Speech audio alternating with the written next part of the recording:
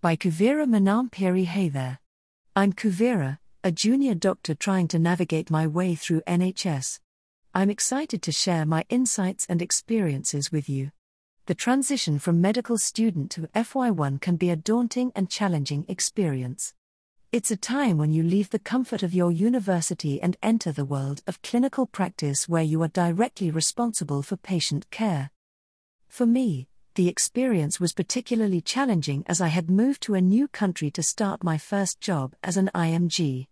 Initially, I was optimistic and excited to start this new chapter in my life, but it didn't take long before I felt like I was drowning.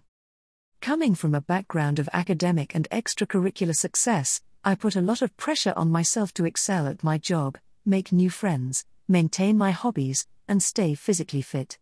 I thought that since I had settled in quickly during my university years, I would do the same in my new job. But the reality was different.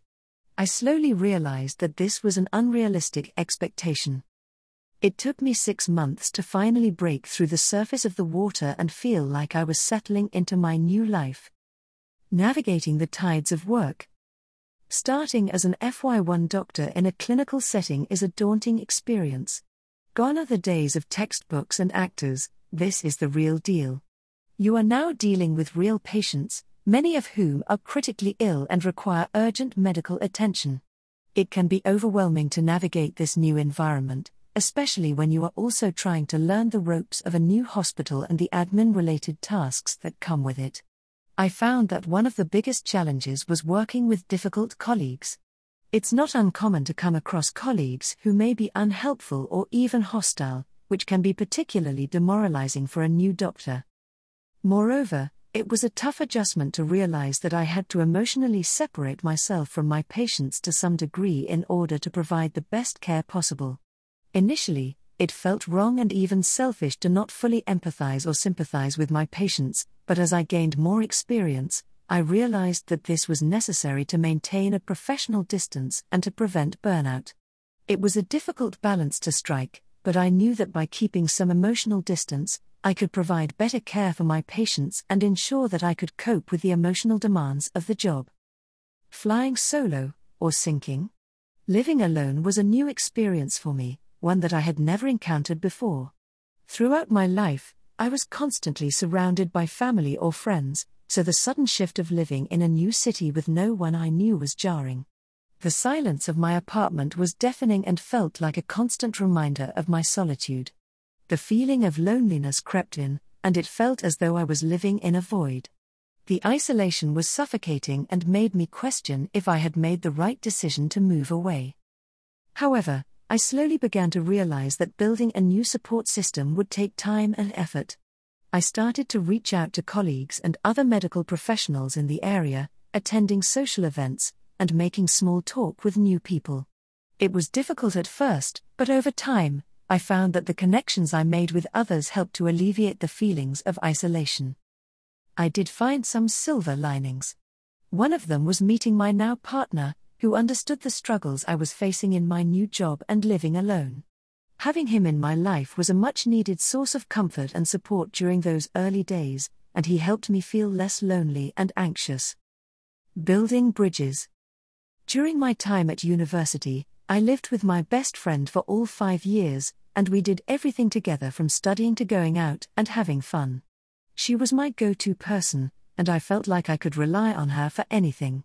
So, when I moved to a new city, I put a lot of pressure on myself to find a similar friend, someone I could connect with on that level. I worried about making friends, socializing, and finding a balance between work and personal life.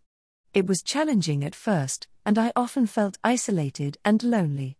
But over time, things got better. I started to meet new people and build a social circle, and I found that there were many other young doctors in the same position as me. Speaking to my colleagues, I realized that I wasn't alone and that we were all in this together. This moment was a turning point for me. I realized that it was okay to ask for help and that my colleagues were there to support me. Eventually, I found a group of friends that I could rely on for everything, from advice to a good night out. Having a strong support system has made a huge difference in my life, making me feel less isolated and more like a part of the community. We were all on the Titanic and we helped each other stay afloat. Unlike selfish Rose, there was definitely enough space on that plank for Jack. Diving into financial independence. Living independently also meant learning to be financially responsible. Before starting my job as an FY1, I had relied on my parents for money and would spend without giving it a second thought. However, being financially independent made me realize the importance of counting pennies and budgeting. As someone who had never really faced financial struggles before, I found myself stressed and anxious about money. I had to do many extra on-call shifts to try to keep up with my old lifestyle, but this came at a cost. The long hours took a toll on my physical health, and I found myself constantly exhausted and drained. However, these struggles taught me valuable lessons about humility and the importance of being financially responsible. I couldn't rely on retail therapy as much as I used to before, and I learned to prioritize my spending on necessities. It was a difficult adjustment, but one that has made me more resilient and adaptable. Just keep swimming. As an FY1, it's important to remember that it's okay to feel overwhelmed and that you're not alone. Seeking help from colleagues and mentors can make a huge difference. It's also important to take breaks and engage in activities that bring you joy and relaxation. This will help you to maintain your physical and mental well-being, which is essential for your performance as a doctor. Looking back on my journey, I am grateful for the challenges I faced. They taught me resilience, perseverance, and the importance of seeking help. They also helped me to become a better doctor. To any incoming FY1s, I would say, take it one day at a time, be kind to yourself, and never be afraid to ask for help. Remember that you're not alone and that your colleagues and mentors are there to support you. Most importantly, don't forget to give yourself a break and enjoy the journey, because that's what it is, a journey that will teach you valuable lessons and shape you into the doctor you will become.